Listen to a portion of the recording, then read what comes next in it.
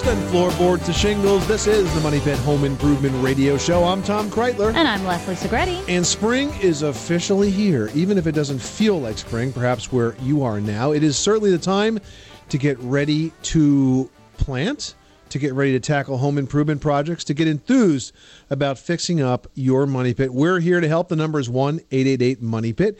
888-666-3974 is the number you need to know for the first step towards getting those projects done around your house. No, we're not going to come out there and help you do the projects ourselves. We're going to talk you through it, though, give you some tips and advice to make them easier, to make them more efficient, to make sure they come out exactly the way you intend for them to be. We're going to start off this hour by talking about spring planting. You know, they say that the green thumb, Leslie, is the secret to a successful garden. Well, I don't have one. Well, I don't have one, but you know, it may not be the green thumb either. It is more likely the soil in the garden that makes that difference. So we're going to talk to you about the benefits of soil testing. A lot of testing going on now to check out the dirt before you plant the garden. Not that complicated. We're going to have some expert advice in just a bit on how to do just that. And you know what? Also ahead, we're going to give you some step-by-step tips for transplanting items around your yard. You know, we cannot stress how important maintaining the outside of your home actually is, and some well-placed greenery and a nicely landscaped facade is not that hard to accomplish. We're going to walk you through it a little later. And, of course, spring is the time when you really get to dive into home improvement projects, and if any of them involve a contractor, having a good agreement is the best way to avoid conflicts. It's all about communication. So this hour, we're going to take a few minutes to talk about the differences between a contract, a guarantee, and a warranty, and how they can actually help make sure that you know you get exactly what you bargained for if you're hiring a pro to help you with a project. And as you go about your spring cleaning and move the furniture around your house, how many times have you come across cords and plugs that are completely smushed between the wall and the furniture? Very dangerous. Right? It's actually a fire hazard, and there is a solution. We're giving away a set of Hug-A-Plugs today, which are worth almost $60, and this safely allows less clearance between the furniture and the outlets. So the smashing's okay. So the smashing doesn't happen, therefore okay. Well, all right. Give us a call right now if you'd like to win that prize worth $60 and have your home improvement question answered. The number is 1-888-MONEY-PIT, 888-666-3974. Let's get to it. All right, Todd in Florida, you've got the Money Pit. How can we help you today? Hey, thanks for taking my call. I have a living room in our house that we'd like to use as a home office. We spend a lot of time there. And we're going to put new carpet in. It needs new carpet. We'll probably expect to be in the house for about a year before we sell it. One of the things that I don't want to do is have this brand new carpet in our living room and then put office furniture on it and have the office furniture leave those little shapes, you know, the corners and the circles and stuff that it will. Sure.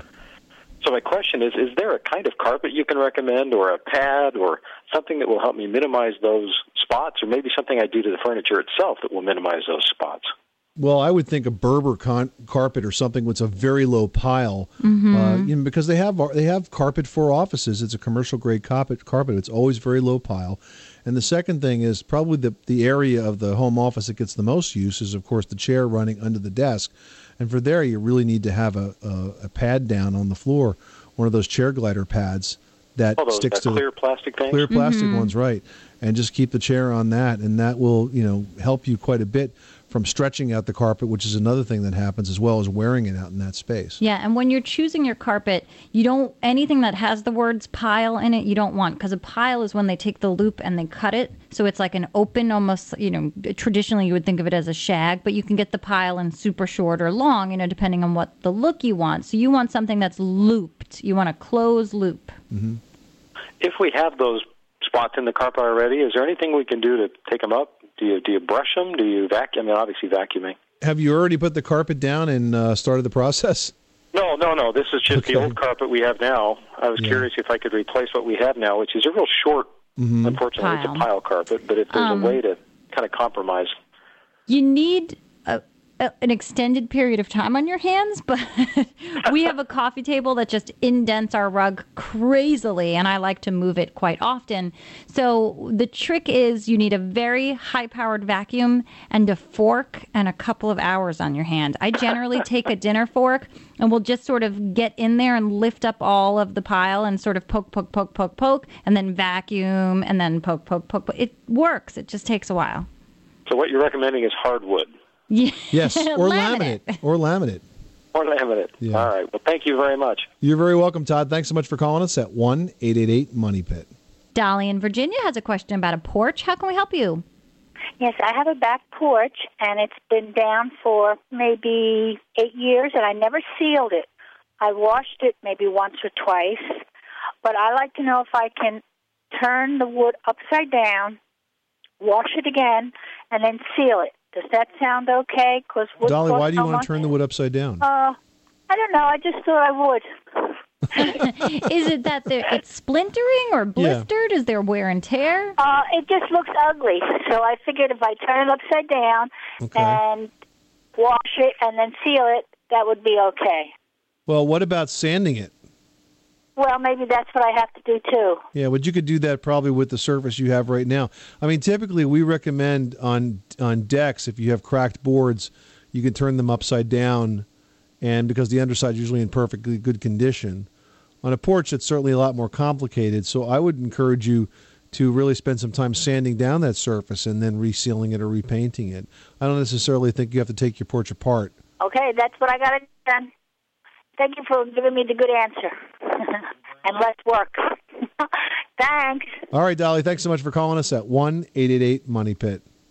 You are tuned to the Money Pit Home Improvement Radio Show on air and online at MoneyPit.com. Now, you can call in your home repair or your home improvement question 24 hours a day, 7 days a week. Just pick up the phone and give us a call at 1-888-MONEY-PIT. 888-666-3974. Up next, spring has sprung. How green is your thumb? Actually, getting your garden to grow has a lot more to do with the dirt. We're going to tell you why after this. On the Money Pit Radio Show.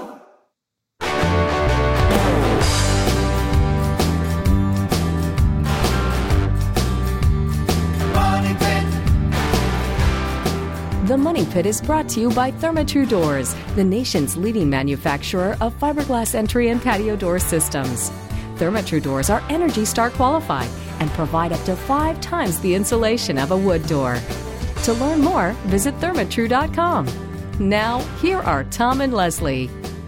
Making good homes better. Welcome back to the Money Pit Home Improvement Radio Show on air and online at MoneyPit.com. I'm Tom Kreitler. And I'm Leslie Segretti. You know, electrical fires kill hundreds of people each year, and they cause about $1 billion in damage. More than 80% of fires are caused by arcing, and this can happen when a cord is damaged by, say, being jammed tightly against a bed or a wall. Now, the cord will eventually wear through and begin to arc and throw off some sparks, and that's why this hour we're giving away a great prize that can solve that problem. We're giving away 3 10-packs of Hug-A-Plug. This is a device that's an adapter that allows the cords to be plugged in parallel to the wall. So it's a real space-saving way to plug things in. And it's also a lot safer. It stops you from the possibility of smashing those cords and causing an electrical fire. Prize is worth $59.95. Give us a call right now at 1-888-MONEY-PIT for your chance to win. One caller we talked to on the air this hour is going to receive that set of Hug-A-Plugs worth almost $60. 888-666-3974 is the telephone number. Let's get right back to it. Leslie, who's next? Marilyn in Missouri, welcome to the Money Pit. How can we help you? We bought an old house, and the people had dogs in the house and a bunch of old wood in there. Anyway, we cleaned it all out. We tore the carpet out. The house is aired out since last March, which is just about a year now, and there still is a smell. Not bad as it was, but it's still there. And we want to know what to do to get rid of it. Okay, what kinds of materials are we talking about here? Is there carpet down that was there from the old folks? There was, but we tore it all out, and it's just plain wood floors. Old wood floors is all there is now. So you left, was it a hardwood that was under the carpet? You left that there, or are you dealing with the subfloor, or you put something else on top? No, it's just the wood floor that was there. That could be the major issue. Is the wood floor like a finished wood floor, or is it like a subfloor, like a plywood floor? No, it's just plain wood floor. There's no finish on it. There's no okay. subfloor or anything else, I don't think. So what is it, like a strip floor? Oh, like there is a subfloor, but this is the wood on top of it. So this is like a hardwood floor? Hardwood floor, yes. Have you been thinking about finishing it? Yeah, but we want to make sure we can get the smell out first. Or, I have a feeling that that's part of the problem because the floor finish. is unfinished. if you sand this floor down and finish it, any odor that's in it is going to be sealed. Sealed in with it. You really need to, you cleaned up as much as you can here. Yes. The only thing you can do is finish the floor, paint all the walls and ceilings, but make sure you prime them with an oil-based primer. Because you want to seal in whatever odor is stuck to that Exactly. wallboard. And in fact, I think it's, and there's a top coat that you can use, and I think it's Dutch Boy has an odor eliminating paint that contains Arm & Hammer, like a baking soda component to it. Okay. Where once the paint dries, it has a certain capability of odor absorbency sort of power to it. Okay. Thank you very much. Thanks so much for calling us at 1-888-MONEY-PIT. David in Oregon needs some help with a bathroom renovation. What can we do for you? I got a problem with a closet being 12 to 14 inches wide and at the foot of the tub, and I would like to make the closet bigger. My question is, do they make a steel tub that's shorter than 5 feet? I don't know about a steel tub, but... I think it goes down to about 4 or 4.5, doesn't it? Yeah, but are they fiberglass or are they cast iron? I know American Standard makes one as small as 4 feet in length, and they also have a 4.5 foot is going to be fairly standard. 60 inches, 5 feet, is the basic length on a tub, which is pretty much what you're gonna find. But if you do take a look, I think American Standard has two. One's called the Huron, and one is called the Mackenzie. And one's 4 feet and one is 4.5 feet. But if you do some search online, you'll be able to find a shorter tub. I mean, not that much, but it might give you the clearance you need for the closet. Okay. Thank you. You're very welcome. Thanks so much for calling us at 888-MONEY-PIT. All right. Now we've got Tommy on the line who's dealing with a foundation issue. What can we do for you today? Yes, thanks for taking my call. My wife and I recently moved into our rent house, and we're slowly but surely realizing all the problems with it. And Okay. we had it leveled 3 years ago, and it's already worse than it was before. And our contractor told us that the dirt underneath the house is really soft and moves around a lot. And so I had him put 1 foot, like a 1.5 by 1.5 by 1.5 concrete pads underneath where it touches the ground. Right. And I wanted to know if that's going to solve the problem or if we're going to expect more movement in the future.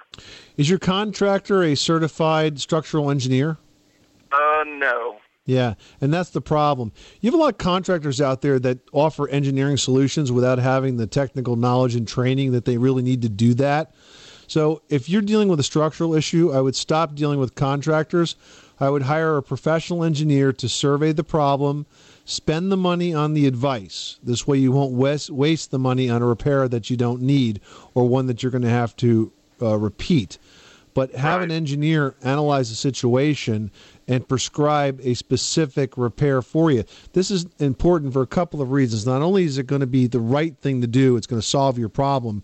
When it comes time to sell that house, Tommy, with a professional engineer, you'll have a report that can show a prospective buyer, look, we had an issue, we had an engineer review it, here's his report, he made a specific recommendation about how it should be fixed. Then you bring the contractor in, have them fix it according to the engineer's plan. Then you can have the engineer come back and certify that it was done right. And that's essentially like a pedigree. So whenever you have a severe structural issue like that, you don't want to leave it up to the contractor to try to figure something out. Right. That's great advice, and that's why I called you guys. All right, Tommy. Good luck with that project. Thanks so much for calling us at 1-888-MONEY-PIT. Jennifer in Alaska is dealing with some moisture issues in her house. What can we do for you? I actually have a question regarding our roof and our ceiling. We have a low-pitch roof with cathedral ceilings. The roof doesn't leak, but our ceiling drips on us. You have a low-pitched roof with cathedral ceilings. The roof's not leaking, but your ceiling is dripping. What's dripping? Is it condensation? I think it's condensation from 30 years' worth of moisture saturating the insulation. That's not good. You know, cathedral ceilings have to be very carefully ventilated, and typically the way you vent them is this. Let's say that the roof rafter is a 2x10. You would put in like 6 inches worth of insulation and leave like 4 inches between the insulation and the underside of the roof sheathing. If you are so saturated that you're getting that level of condensation, it is almost a given that you probably have some decay inside that roof cavity, and eventually you're going to end up having to open it up to fix all that. In fact, the roof sheathing may very well be delaminated by this time. Yeah, well, we're just wondering the best way to fix it. I guess. Well, the best way to fix it is to take the roof apart from the outside. How many layers of shingles do you have on there? It's not shingles, it's torch down. Oh, it's torch down. Mm-hmm. Well, oh, man. I mean, do we have to add an attic, or is there a way to fix it without actually putting Well, trusses if you took the in an ceiling attic? down from the inside, how thick do you think your roof rafters are? It's either 2 by 12 or 16, I'm not sure. Yeah? Because what you should have is you should have ventilation at the soffit area, at the overhang, and if you don't have a soffit, you can create it with something called a drip edge vent. Then you should have more ventilation at the top edge. You want air to move into the roof cavity, up underneath the roof sheathing, and then exit at the ridge area, so to speak. So that's what you want to try to create. You need more ventilation and probably less insulation, and that will stop the condensation from forming. Okay. All righty. Thank you. You're welcome. Good luck with that project. Thanks so much for calling us at 1-888-MONEY-PIT. That is a bad ventilation problem right there when it's so bad that it's condensing inside the house. And mold issue, too. Yeah, not good for, indoor air quality and health issues. Exactly. You are tuned to the Money Pit Home Improvement Radio Show on air and online at moneypit.com. Well, now that we are heading into spring, spring is here and we're all waiting for that weather to warm up, a lot of us are thinking about doing some work in the yard and transplanting things that you've already got growing successfully around your yard is a really great way to keep costs down. But there are some things that you need to know to make sure that you have a successful transplant. First off, you want to wait until the weather is actually warm enough to do this. You don't want to do it when you're still going to get a frost and the ground's going to be a little bit frozen, especially if you live in an area where it can get quite chilly. So when it's warm enough, what you want to do is dig a hole as deep and about twice as wide as the clump of dirt that's surrounding the roots of the plant that you want to transplant. Then you want to take the plant out of the bed or the pot and use a gardening trowel to sort of gently chop up that dirt ball to loosen up the roots. Then go ahead and put the roots into the hole and make sure that the dirt ball is level with the surrounding soil. A lot of people try to put it lower or raise it up. Make sure it's level. Then you want to fill that hole halfway with dirt before filling the rest of that hole with water.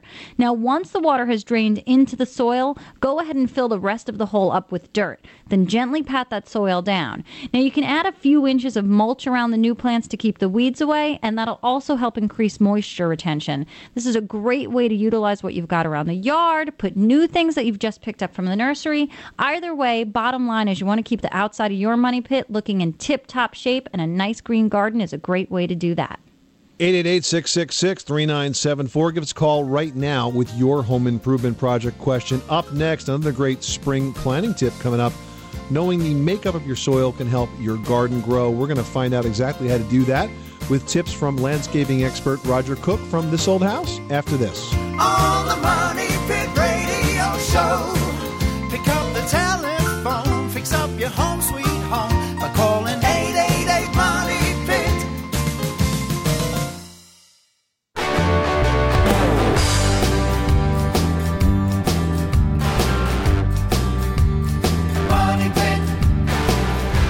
Making good homes better. Welcome back to the Money Pit Home Improvement Radio Show. I'm Tom Kreitler. And I'm Leslie Segretti. Right now on MoneyPit.com, spring cleaning tips from the experts at Consumer Reports. Learn how to clean everything from upholstery to ceiling fans. Just look for it in my blog at MoneyPit.com.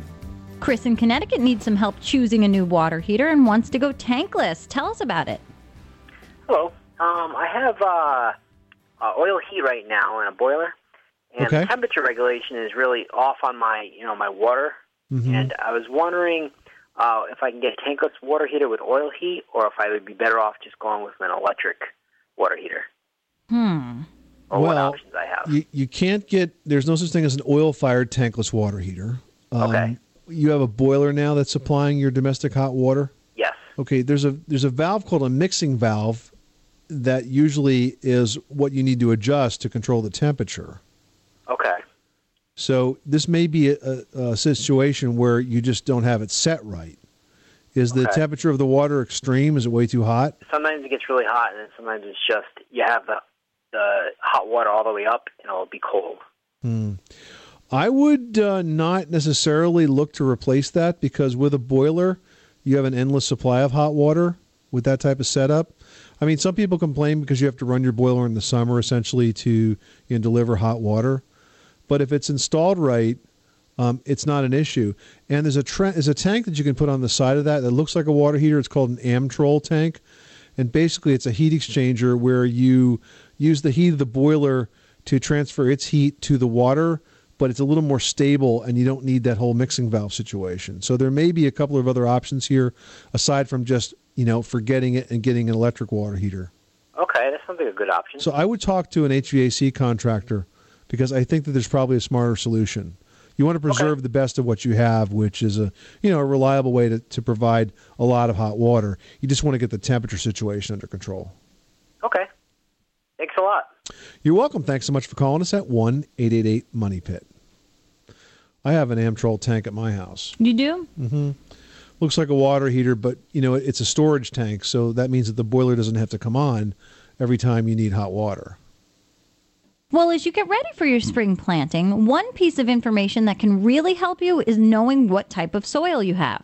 You might think it's a little too far to go for the home gardener or the do-it-yourself landscaper, but it really is worth the effort. Here to tell us why is This Old House host Kevin O'Connor and lawn and garden expert Roger Cook. And Kevin, getting your garden to grow is not so much about having a green thumb because it is all really about the dirt. You got that right. In landscaping and gardening, it's all about the dirt. But fortunately, you don't have to guess what's in your soil. You can find out exactly what type of soil you have and what you can do to improve it with a simple test. And you need to know that to get the soil right so things can grow. I like to do a soil test whenever I'm opening a new planting bed, a vegetable garden, or if I have a plant or group of plants that aren't doing well. A good soil test would tell you the composition of the soil, whether it's sand, silt, clay, and nutrients like nitrogen, phosphorus, and potash. Also, the acidity of the soil or pH, and it'll give you specific recommendations on how to amend your soil. All right, so how does a homeowner go about getting their soil tested? You can purchase at-home kits, but you'll get better results if you order a test through the local extension service of your state university. For a small fee, usually $10 to $20, you can send a sample of soil to their lab for a complete analysis. And for more information on how to get a soil test, go to thisoldhouse.com. I'll never think of dirt the same way again. Hey, Tom, not dirt, it's soil. Okay, I'll remember that. Thanks, Roger. Thanks, Kevin. Our pleasure. All right, those are great tips, guys. If you want some more great home improvement advice, you can watch This Old House on television, and This Old House is brought to you by Cub Cadet. Cub Cadet, you can't do any better. Up next, tips to help you know how to contract with your contractor so you can make sure the job comes out as promised and as expected. We'll have that after this. You live in a money pit.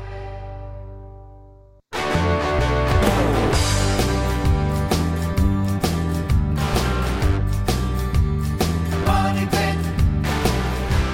The Money Pit is brought to you by Generac and the Generac Automatic Standby Generator. Be protected and never worry about power outages again.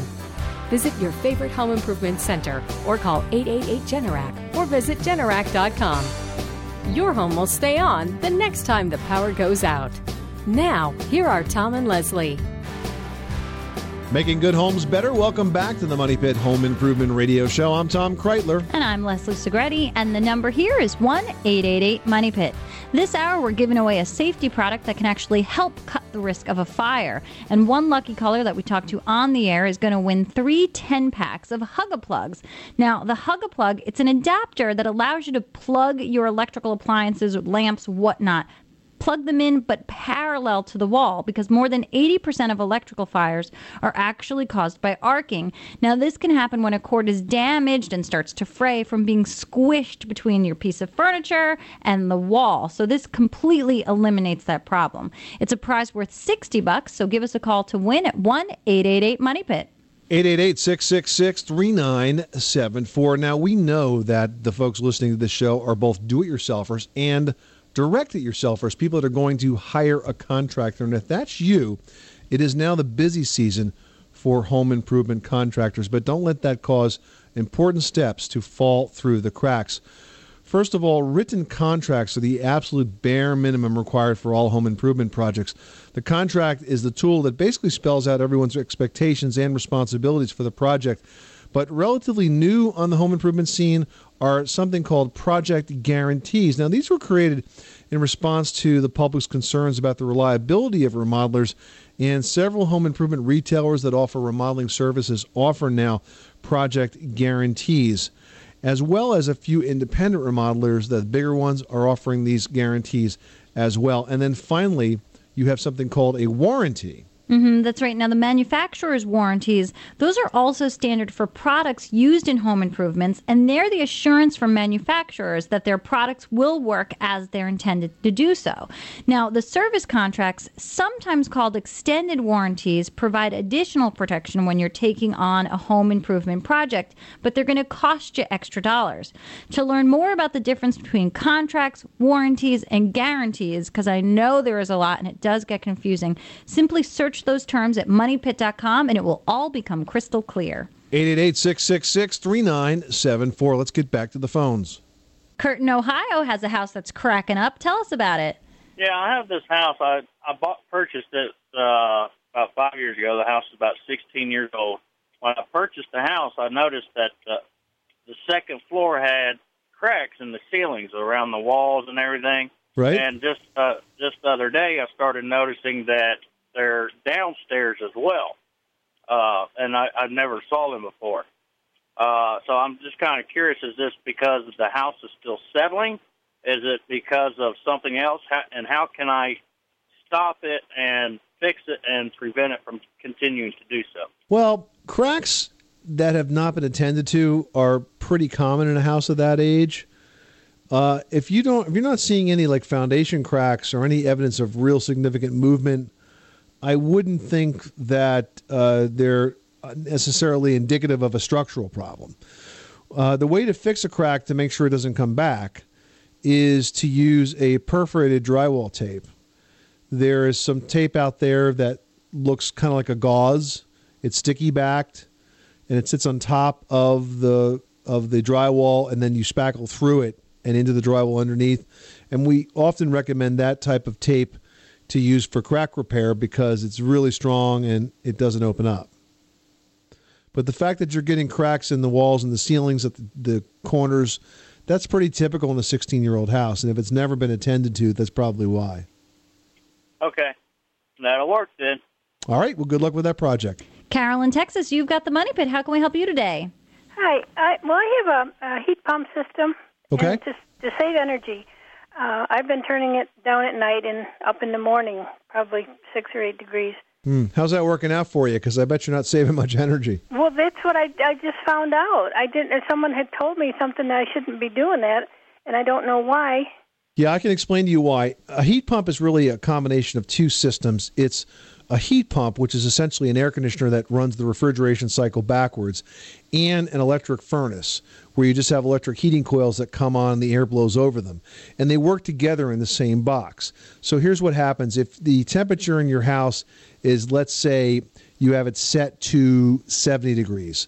If it falls to 69, the heat pump will come on. It'll try to bring the temperature up to 70. If it falls to 68, the heat pump will stay on. If it falls to 67, or more than a 2-degree difference between what you would like it to be and what it is in the house, the heat pump communicates to the electric furnace and says, whoa, I can't keep up with this. Bring on the electric furnace and bring me up the temperature, and then the heat pump will take over again. So if you turn your heat down at night and bring it back up in the morning, obviously you're moving it more than 2 degrees. You're essentially forcing the you're essentially forcing the electric furnace to come on all the time, and that costs about twice or more to run than the heat pump. So the way to do this is with a special type of setback thermostat, which mechanically brings it down very slowly and brings it up very slowly, so it protects that 2-degree separation and never requires the electric furnace to come on. So if you buy a heat pump setback thermostat, specially designed for heat pumps, you can have the convenience of turning your heat down at night and up in the morning without triggering the electric furnace. Follow me? Yeah, I see what you're saying. Is this a special kind of thermostat? Is that something? Nope, it's a very common thing that you can buy in areas where a lot of the homes that are heated by heat pumps. You'll even find them in the home centers. But you just want to make sure you buy one that's rated for a heat pump, not a standard setback thermostat, but one that's set up for a heat pump. Alan in Alaska, you've got the Money Pit. How can we help you today? I'm in the process of remodeling a duplex, and I've got some new sheetrock up and some old textured walls. I'm trying to figure out the best way to go over them. I've heard people say that I need to prime the walls before texturing after doing the drywall work. What is your opinion on that? Well, when you put fresh drywall up, you should always prime the wall because you're going to find the drywall is very absorbent. And if you put a good coat of primer on there, it's going to help anything that comes after that adhere better. So we do think that priming is always the first step. And after texturing, prime it again before painting? No, I don't think after texturing you need to prime it again. You can continue with the painting process and paint right over that. Now, if you're painting over a textured surface, you're going to have to use a very, very thick roller. Yeah, like super textured, like a thick nap on it. I've seen, and actually, in the homemaker shows that I work on, a lot of the wall surfaces are textured in these newer homes, and we've used, the thickest napped roller I've ever seen in my life, and it coats those walls pretty much in one coat, and it's like the super duperest, thickest roller I've seen. If you can get your hands on that, go for it. Well, great. Thank you very much. You're very welcome. Thanks so much for calling us at 1-888-MONEY-PIT. You are tuned to the Money Pit Home Improvement Radio Show on air and online at MoneyPit.com. Hardwood floors, they look great and they last a long time if you take care of them. Up next, hardwood floor care and refinishing tips. Money Pit.